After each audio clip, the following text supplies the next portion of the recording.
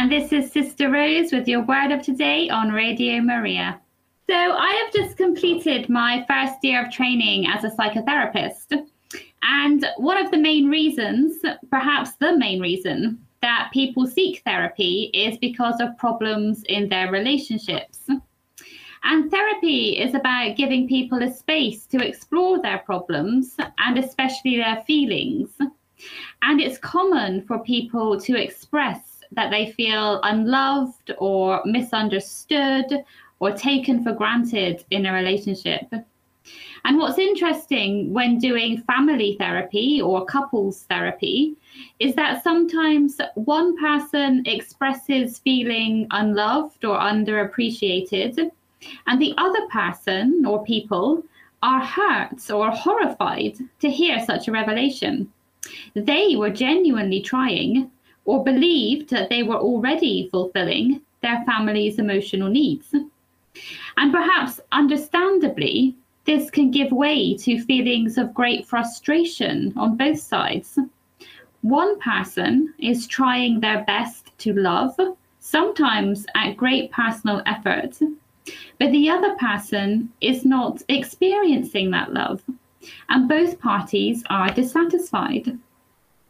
However, change comes with opening up the lines of communication by asking, for example, what is it you need me to do to help you feel loved? Now, we might ask the same question in our relationship with God.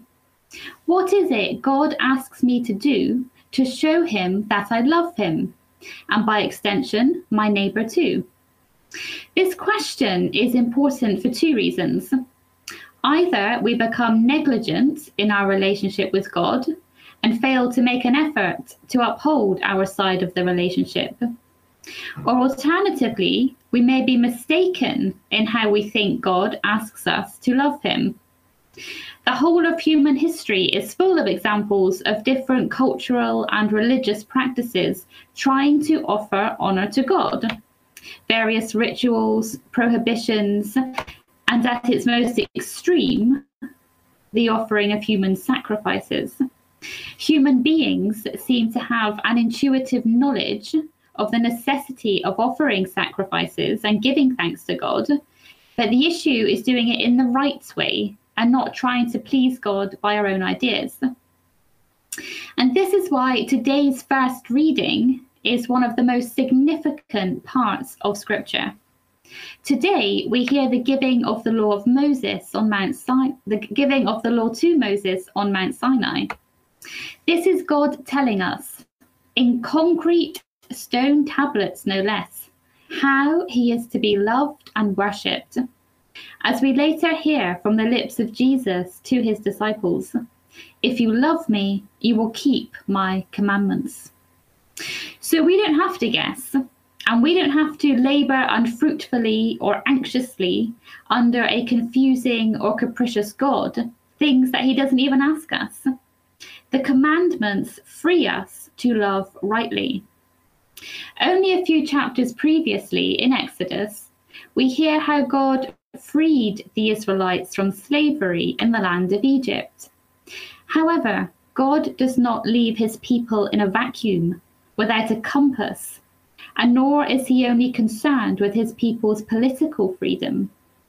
Instead, the giving of the law is God telling his people what freedom looks like and what to do with it.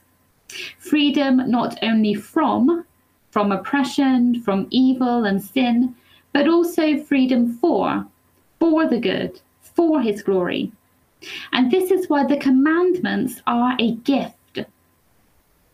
If I recall the lessons of my therapeutic practice, I can see that clear boundaries and clear communication allow freedom and love to flourish in us and in others.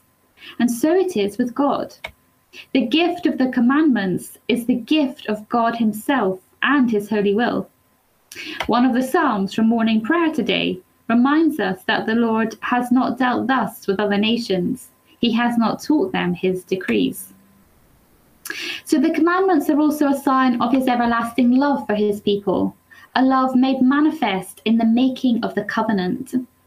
In Exodus, the revelation of the commandments is granted between the proposal of the covenant and its conclusion, after the people had committed themselves to do all that the Lord had said and to obey it.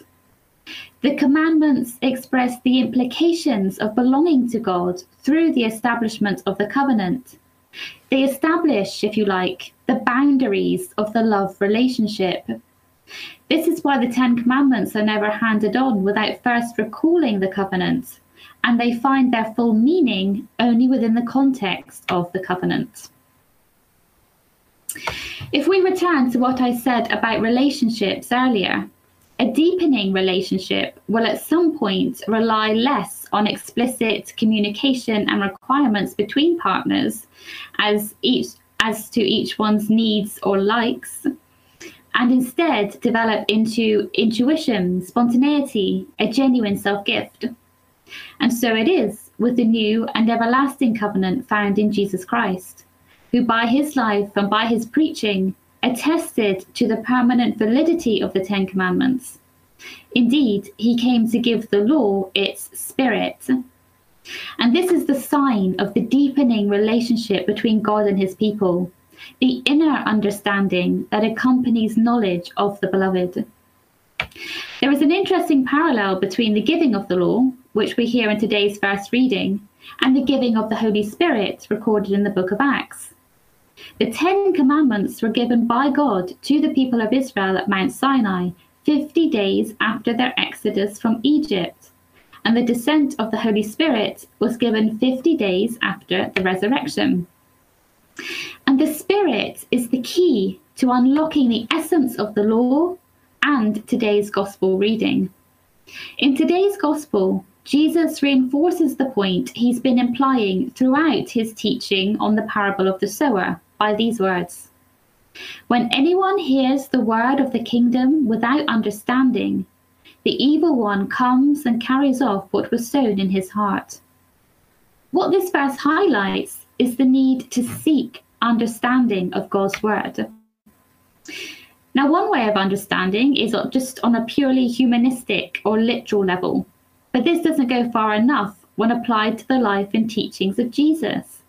That's why so many people rejected, misinterpreted, or ignored him.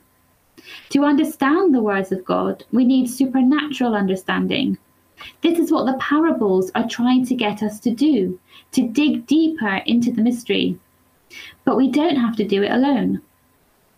At baptism, we receive the 7 gifts of the Holy Spirit: wisdom, understanding, knowledge, counsel, fortitude, piety, and fear of the Lord. These gifts were given to us to help us be disciples of Jesus. 3 of these gifts, wisdom, understanding, and knowledge, are gifts which illuminate our intellect on a supernatural level, so that we can better understand and love God's word in scripture, in church teaching, and in our lives. Returning to our first reading today, it is through the illumination of the Holy Spirit that we shall fulfill what Jesus says is the first and greatest commandment. You shall love the Lord your God with all your heart, and with all your soul, and with all your mind.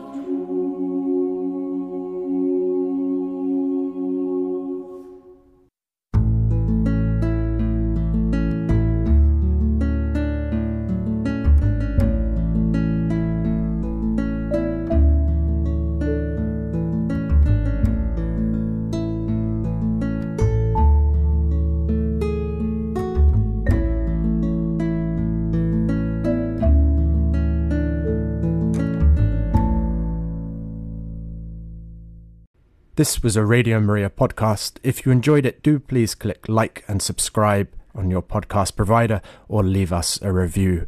Every bit of feedback helps increase our visibility and allows us to reach more people with the message of Christ's saving truth.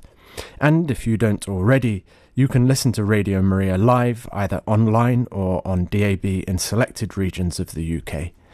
We'd love for you to call in live and be part of the conversation. See our website radiomariaengland.uk for more details and a full schedule of programmes. And do please consider making a donation so that we can keep making more programmes like this. We are completely dependent upon the generosity of our listeners.